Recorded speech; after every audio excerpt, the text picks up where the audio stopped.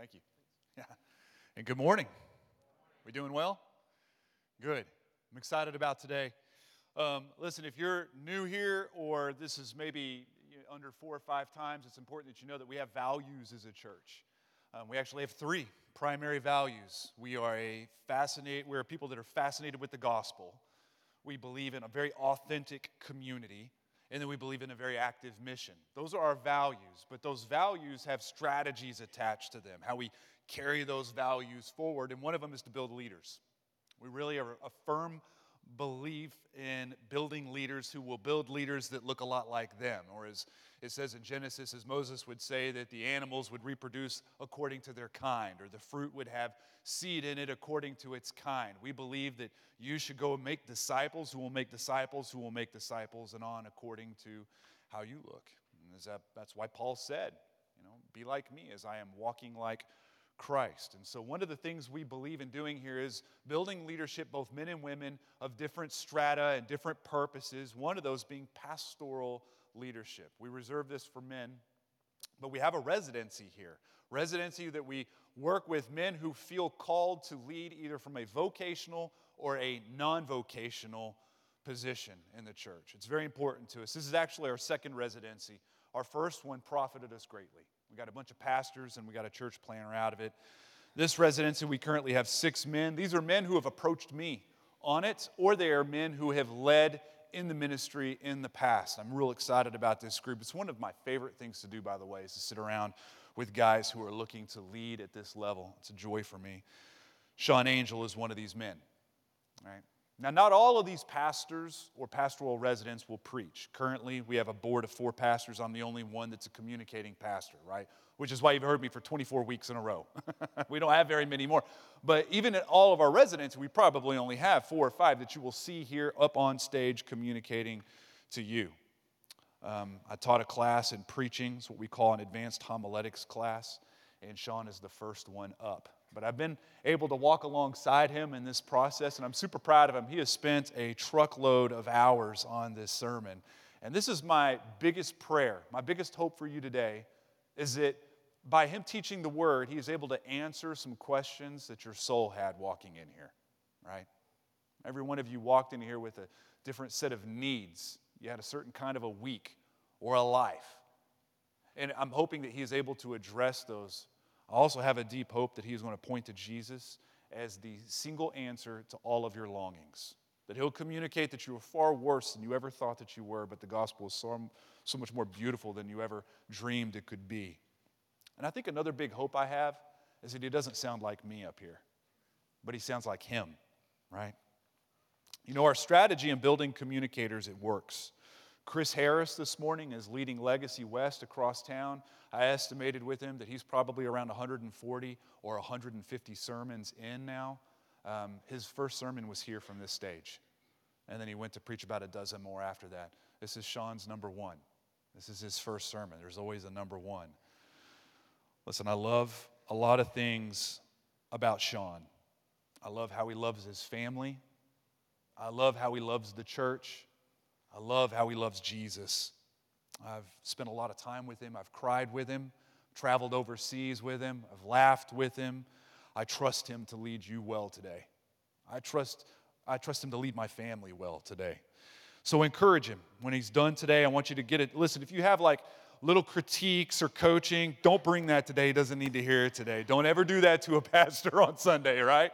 You can mail those to me at lukeidon'tcare.com, right? And I'll get right back to you.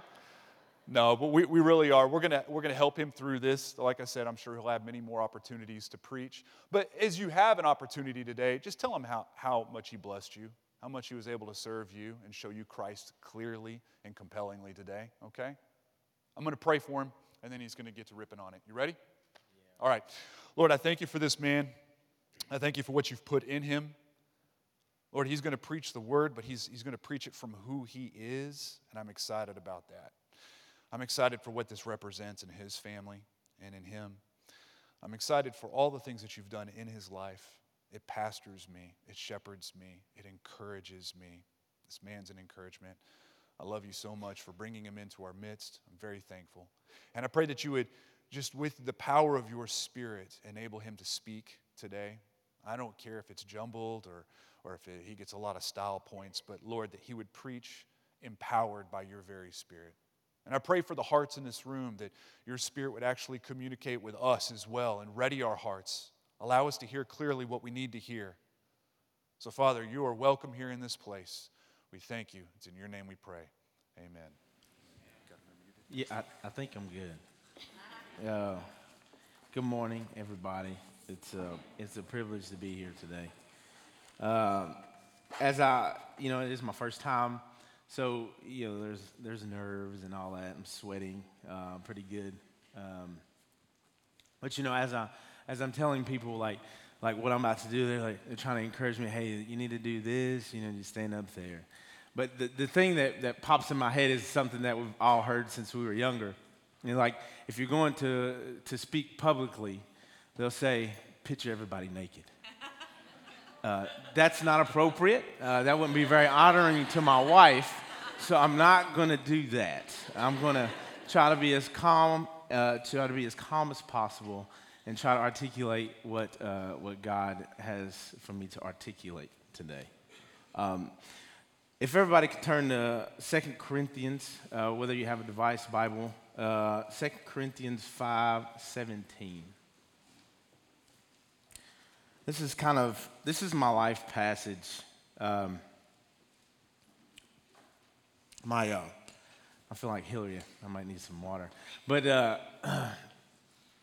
my wife was getting me a bracelet one time. My best friend, she went and asked my best friend. She said, "Now, what can I put on this bracelet?" And with him not even talking to me, this is the passage that he gave her. And so this passage has kind of stuck with me through my journey, which has been a really tough journey, but a beautiful one, to say the least. Let me read that. Let's see if we can find it right quick. It says, "Therefore, if anyone is in Christ, he is a new creation." Thank you, baby. "The old has passed away, behold, the new has come." Now, that's just one passage, but it's been extremely impactful in my walk. I remember it like it was yesterday. And if I get a little emotional, it's okay. I'm just an emotional being, and my journey has been really tough, like I said, but it's been really beautiful. September of 2012. Oh, that's two waters. Thanks, man. That's awesome. See, love the church, serving one another.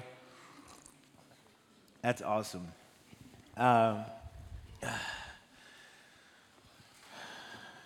2012, September 15th, Tennessee versus Florida. I went to, I was invited to a game, and my best friend invited me to a game.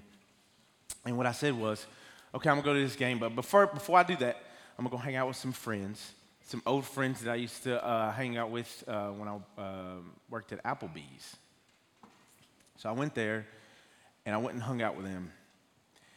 And, thinking I'm going to meet my friend, I'm going out having a good time. Well, I got drunk. And when I did that, I felt shame. I felt guilt. I was just a bad friend, right? And so instead of engaging with my friend, I left.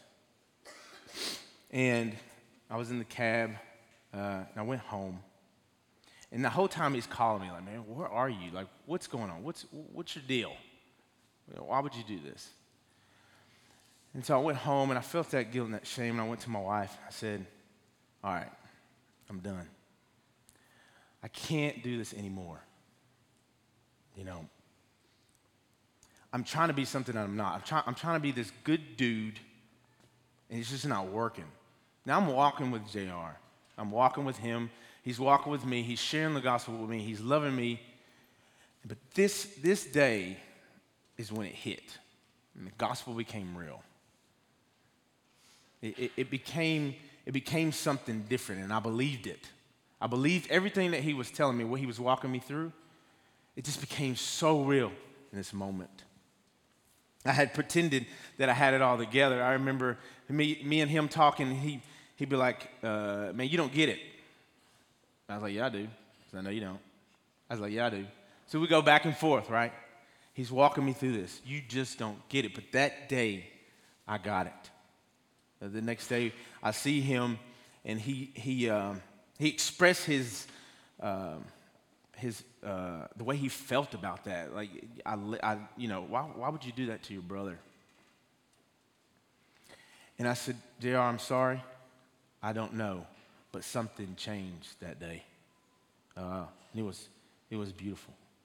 It was really beautiful. And I'll never forget it. But, sorry, bear with me. What I want was something new. I wanted something new, a new beginning, a new start, a new fresh start. And that's what I felt that day. I felt that something was new. I needed a fresh start. I have to believe in this thing. And it's, whether you're a Christian here or not, we all desire those new things. We need a new fresh start. We need a new beginning, whether that's a new car, a new iPhone, Galaxy, whatever your vice is, a new diet, how to get healthy, new clothes to make you look handsome or pretty, a new job, or even a new church. And you can fill in whatever the blank of new that you want, but there is something new that we all desperately need, and that's a new heart. Due to our fallen state of disobedience, we could never want this. This is something that's given to us. This is something that God has to do. Due to our sinful nature, our father Adam and our mother Eve were disobedient to God, and we will never desire this. Paul writes in Romans 3:11, no one understands, no one seeks for God. And that was me up until God touched me, up until God changed my heart. Without this new heart, we'll continue to try to fill voids with things and stuff and things instead of worshiping the Creator. What are those things for you? We know we have them. In Ecclesiastes, Solomon talks about this. He tried to fill every void possible, every single void possible, and he had everything under the sun. He's very rich, very rich. And all that he strived for, and he still called it vanity, striving after the wind. And this is somebody who had access to whatever he wanted to. In the first 2 chapters, he tests his heart, seeking wisdom, self-indulgence of every kind, and leaving a legacy that he concludes that will mean absolutely nothing when he's dead. I love what he says in chapter 1:15. What is crooked cannot be made straight. What is lacking cannot be counted. Our hearts need changing, and even our greatest efforts to do so and understand the world in its messiness. It doesn't matter how smart you are. It doesn't matter how strategic you are. Some things just won't be made right. So we can try to fill every void we want to, but eventually it's all a waste of time and a waste of energy. I know this is true up until I came to Christ. There's these voids that I kept trying to fill. Every time I try to fill them, I just feel empty again. And I know you do as well. Clearly, we all need new hearts. Therefore, need new creations. Because face it, look at the world today. It's a pretty nasty mess. It's pretty nasty. Murder, poverty, war, disasters, constantly at the doorsteps of people. They're not necessarily here per se, but it's coming. Now, before I talk about a new creation, I can hear myself drink. I want to talk about, before I talk about a new creation, I want to talk about what it's not. It's not living in the past. It's pretty easy for us to do sometimes. We've all made mistakes that frankly we just can't take back. So we don't need to live there. What would you take back? What would you change if you could change anything about that? Ask yourself, if you change those mistakes, would they have shaped you for today? As for me, while I would have taken a ton of stuff back, changed a lot of choices, and I've made a lot of bad decisions, but it has brought me closer to God. It has made me who I am. Those decisions have allowed me to see how broken I actually am, that I don't have this together, that I'm in desperate need of a Savior. Has put me on my knees, as Luke said earlier, crying. He saw my cries. My wife definitely has seen my cries and my children. But it has brought me to my knees, and it's truly been a beautiful thing because I remember that God loves me in spite of anything that I've done. God uses that brokenness, and I believe he allows us to make stupid decisions in order for us to remember how desperate we are in need of him. And regardless of how good you think you are here in this moment, in this time, we are all struggling with some type of addiction or sinful decisions. Some are on display for everybody to see, some aren't. And I was telling my wife today, super thankful that God put mine on display. He didn't even give me time. It just came. Right? Some people get to hide theirs. I didn't get to hide mine. It's just right there. Here you go. Look at Sean's sin. That was a thing that I am most thankful for. I remember, I don't want to say daring God, but talking to God one time. I was willfully going to sin, and I said, Lord, if I am to not do this today, take this from me. Do something here. Flatten my tire, whatever. Fill in the blank. It doesn't matter. Just do something. I know you can do anything, so do that. And he didn't. He let me willfully sin, and as a result of that, brought me to my knees again. And that was what I needed. He knows what I need. And what about consequences of your decisions? What role do they play in your addictions or bad decisions before Christ has changed us? See, I believe consequences of sinfulness don't change a heart. Don't change a heart. In my life, this is true. I remember no matter how bad the consequences were, I would still, even after feeling bad, want to go back and do those again. The sin in my heart was so deceptive and attractive that I frankly didn't care about the consequences. And if we do care about the consequences, it's only to preserve who we are as people and how others perceive us. Proverbs, you don't have to turn here. I'll just read from this. In Proverbs 23, 31 through 35.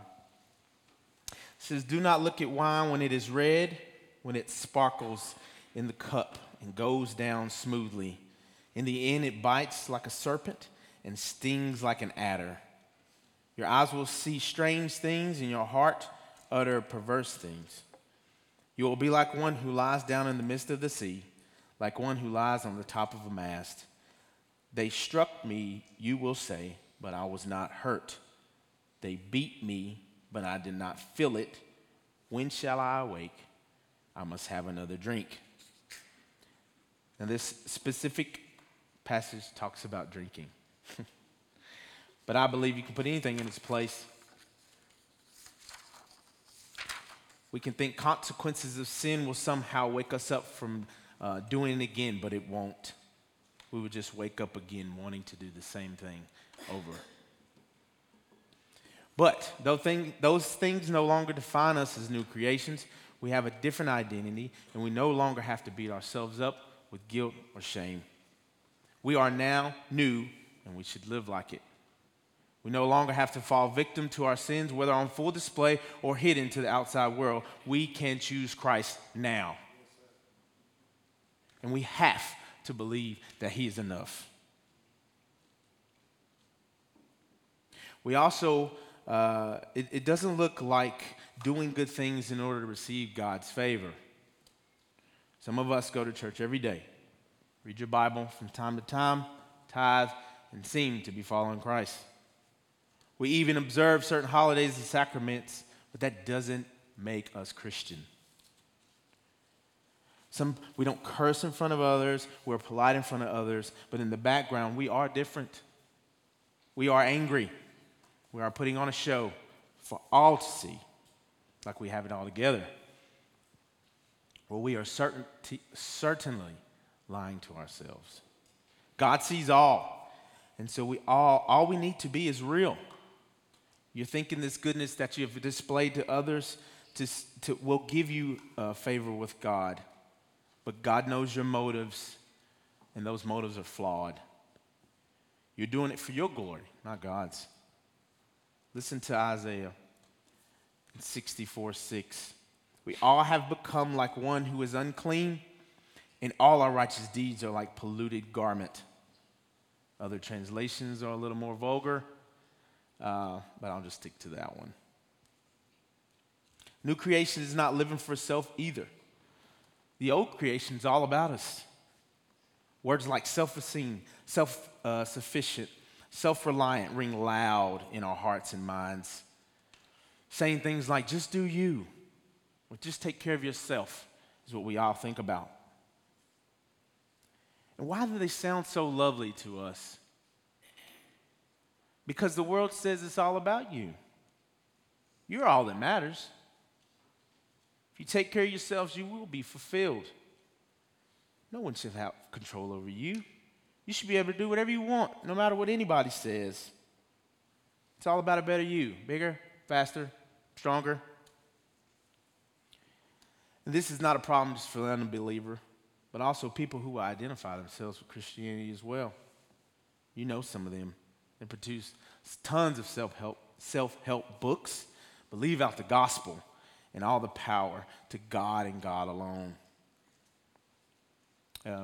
Good friend of mine, he was telling me this story. Yeah.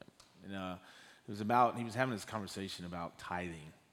And this one guy he was talking to, the guy says,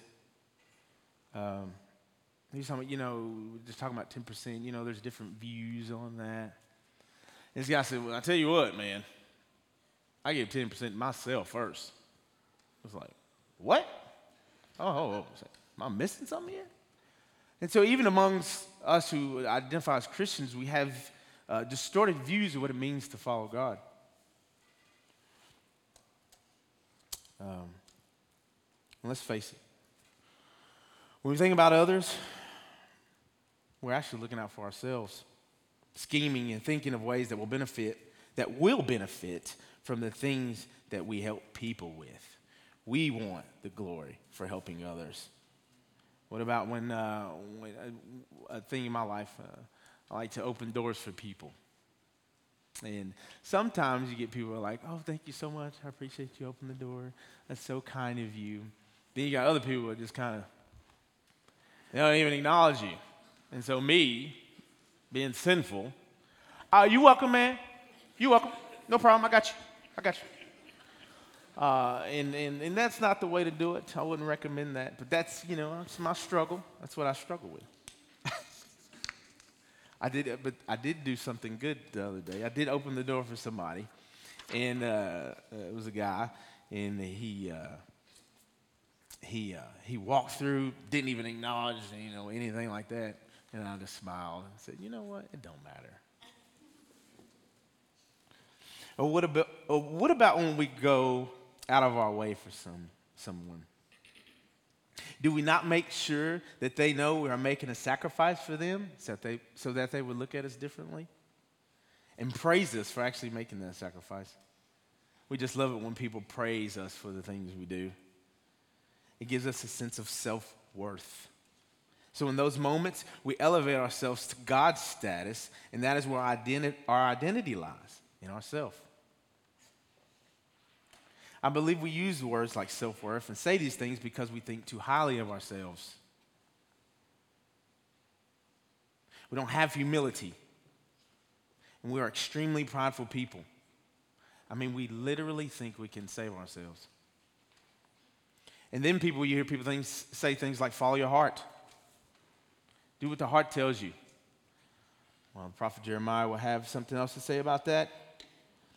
Jeremiah 17:9, he says, the heart is deceitful above all things and desperately sick. Who can understand it? Doesn't seem like a smart thing to follow your heart. So we are very, very flawed. In doing for others, without being new creations, it's still about us. Self still wins. And if we get burned by someone, we become bitter and vow never to help them again because it's about us. But Christ says we must die to ourselves. In Matthew 16:24-25, Jesus clearly points out that it is no longer about you. He told his disciples, if anyone would come after me, let him deny himself, take up his cross, and follow me. For whoever would save his life will lose it, but whoever saves his life for my sake will find it. So then how do we get there? How do we become this new creation? Or why do we need to become this? Well, you always have to go back to the garden. When Adam and Eve were in the garden, sinning, and they sinned against God, they no longer have God's Spirit. They can no longer walk with God like they did before. As it says they're walking in the cool of the day with the Lord. I can only imagine what that looks like, what that feels like. He banishes them from the garden where they once walked together with God, and he gives them a promise that Eve's seed would crush the head of the serpent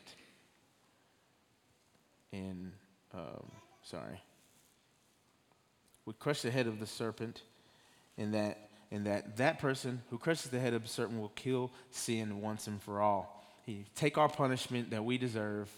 By that, we will be reconciled to God. And Isaiah, he points to this person in the 53rd chapter. And this person is Jesus Christ. Jesus would take our place on the cross and die the death that we deserved. Now, a couple of weeks ago, Luke talked about the sacrificial system. And it's like he would say the word wonky.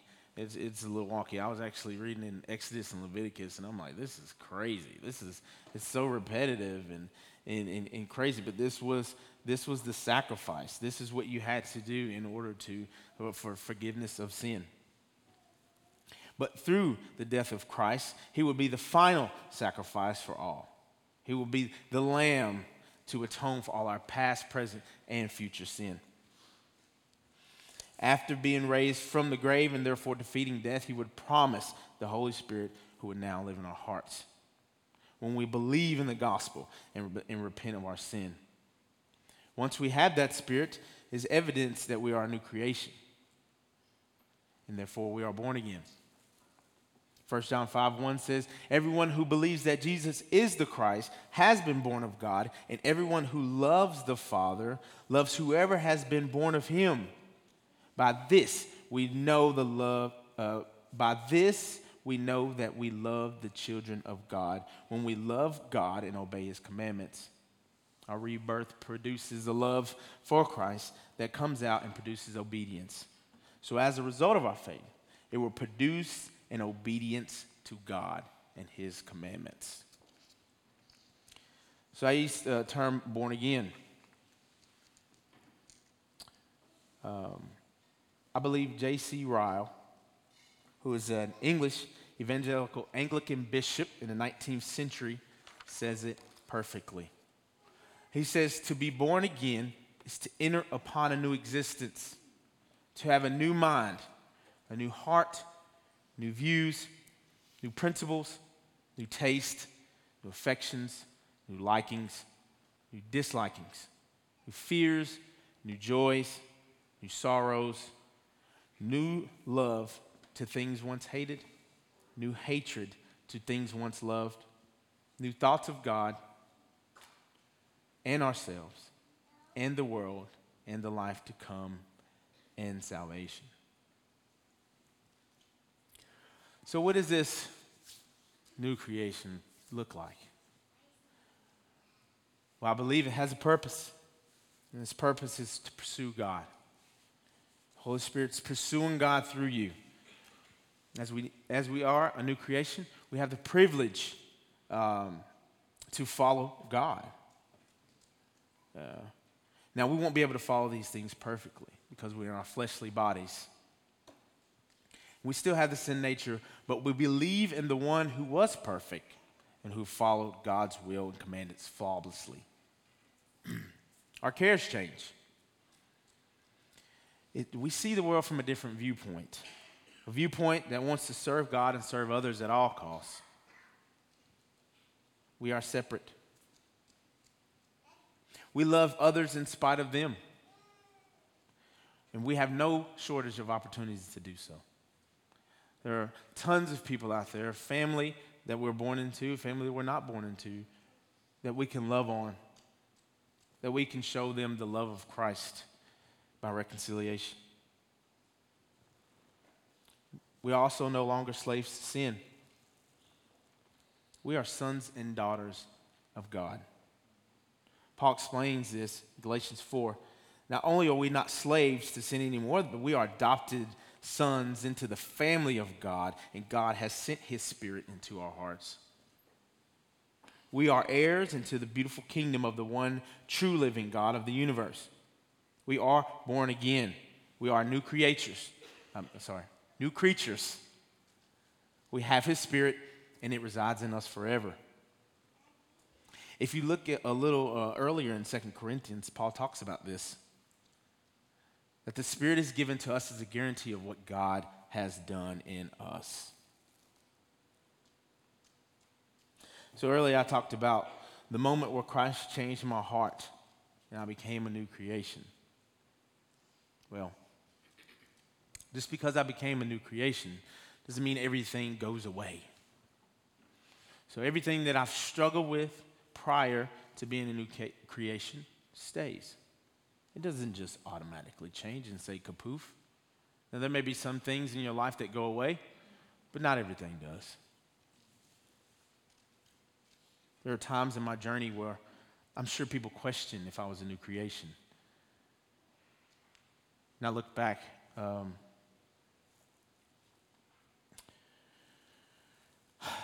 countless times I would fail. I'd fail as a father. I'd fail as a husband. Tremendously. And it hurt. But I would continue to believe the gospel.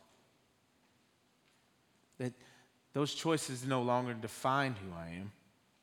And that I had the opportunity and the ability to cry out to God and says, thank you for loving me in spite of who I am.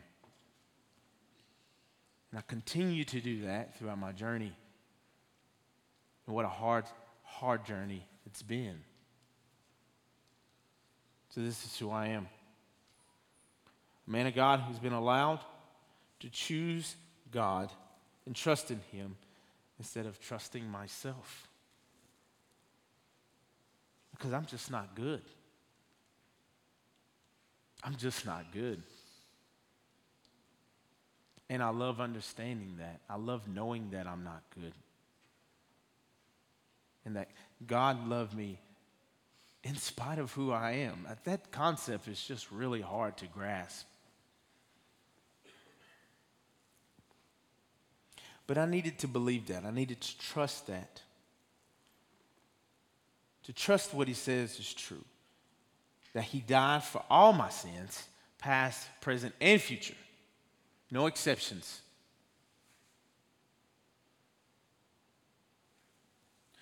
Since we are new creations, we are ambassadors for Christ.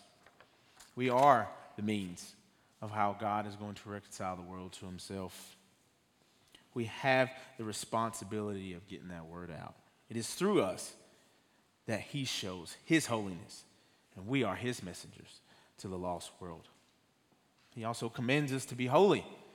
In 1 Peter 1:14, as obedient children, do not be conformed to the passions of your former ignorance. But as he who called you is holy, you also be holy in all your conduct, since it is written, you shall be holy, for I am holy.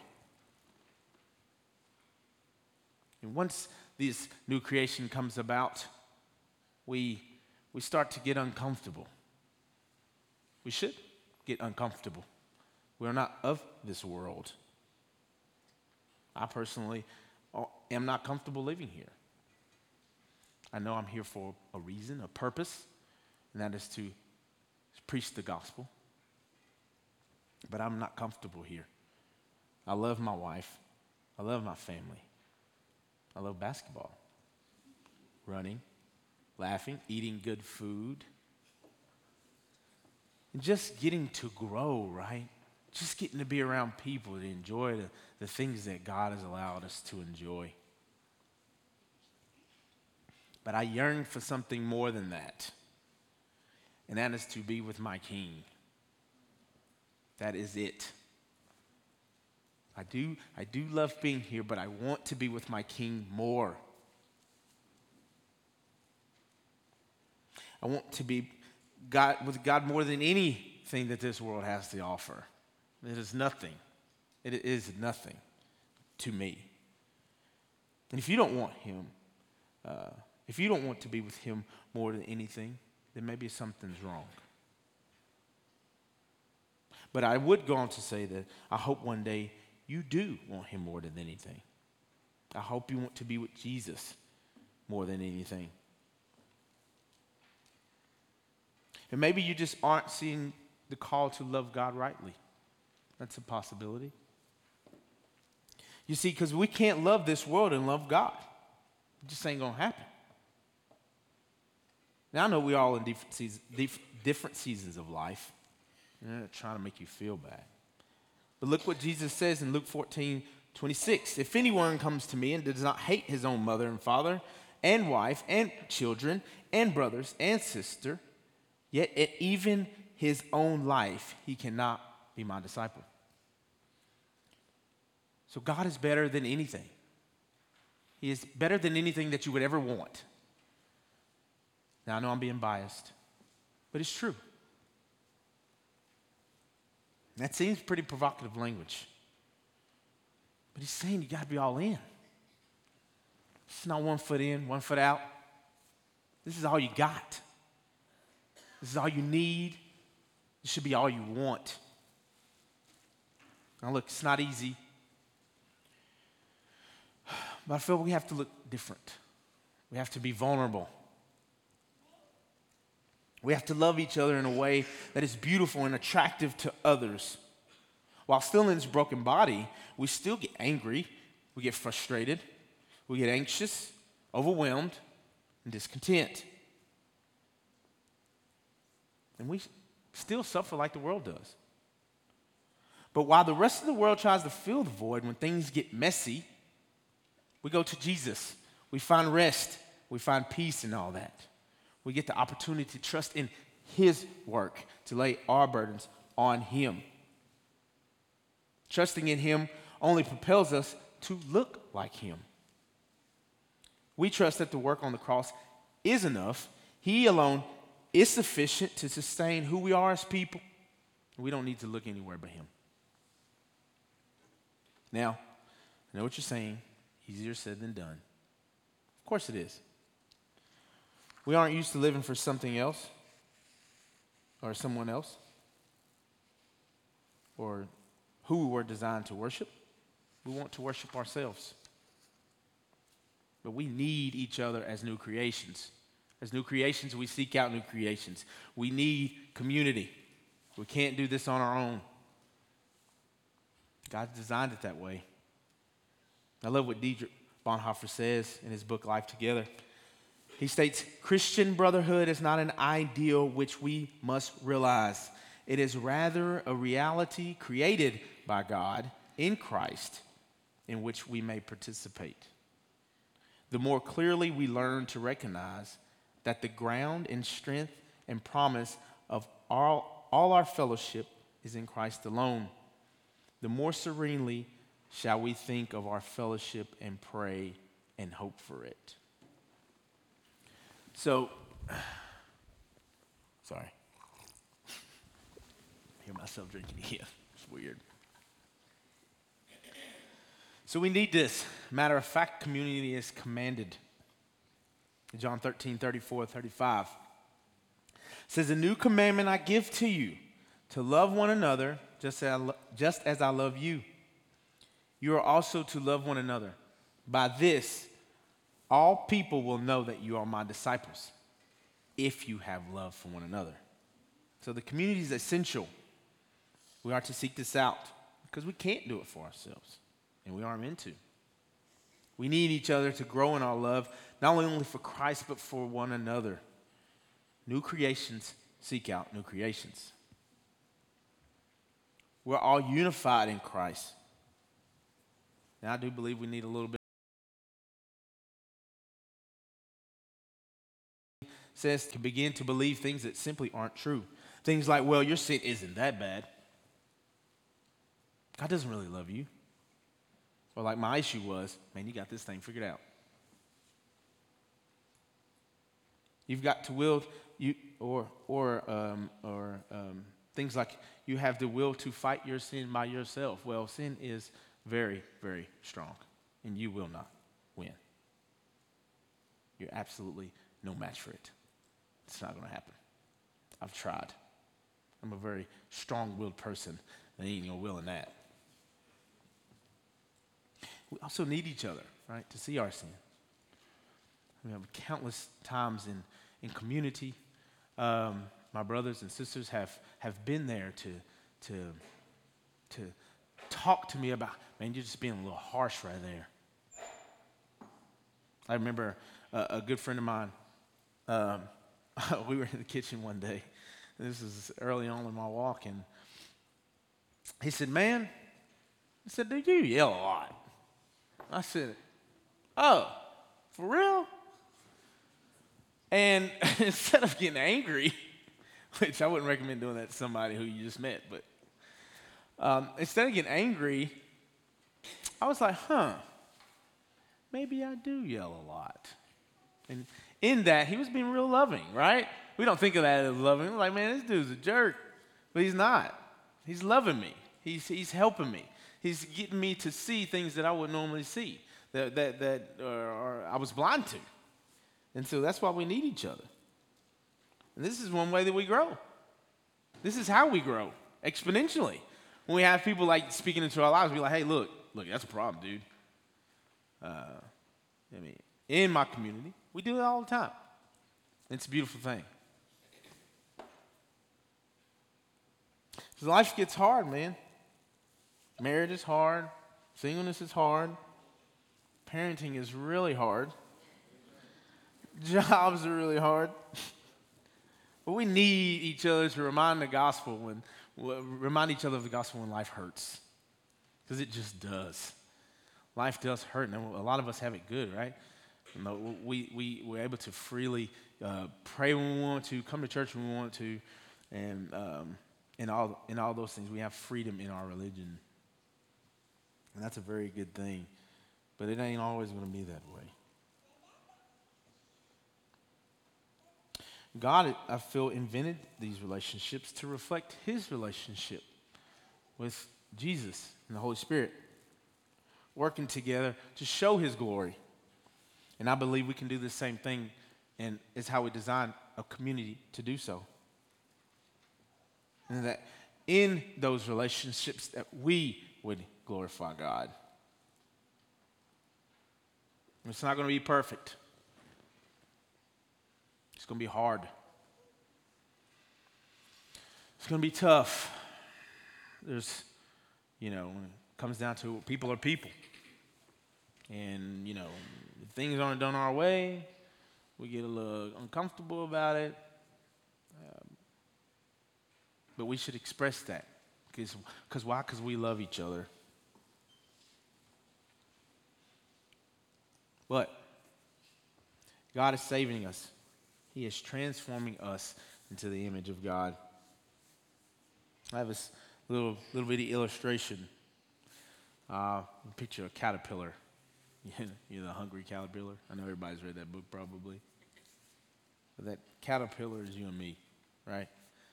And so he's just eating. That's all he eats through the whole book, right? He just keeps eating and eating. I think that's what we do. Like, you know, we're in the world. We're just eating up sin. I'm so good. I love sin. We just love it. We eat up all what the world has to offer. We're constantly digesting what the world throws at us. We eat as much sin as possible because it just tastes so good. I know but oh goodness, a caterpillar. Anyways, at a moment in time, the caterpillar decides to stop eating. And he says, okay, it's time to transform. I do believe at that time, if we think about it and we look at it, that time is when God changes our heart. We're that caterpillar, and there's time for change. This new transformation, this new creation is coming about. It spins itself in a cocoon, and when it does that, it digests itself. It sounds kind of disgusting, but it digests itself, and it becomes this like soup-like material, right? It's kind of messy. That's where we are. We're new creations, but we're still messy. We're in this messy body. In that mess of the cocoon, there's new transformation. There's something happening there. These cells start to form and all this stuff, and it starts to make antennas, legs. What else does it make? Let me find out. Hold on.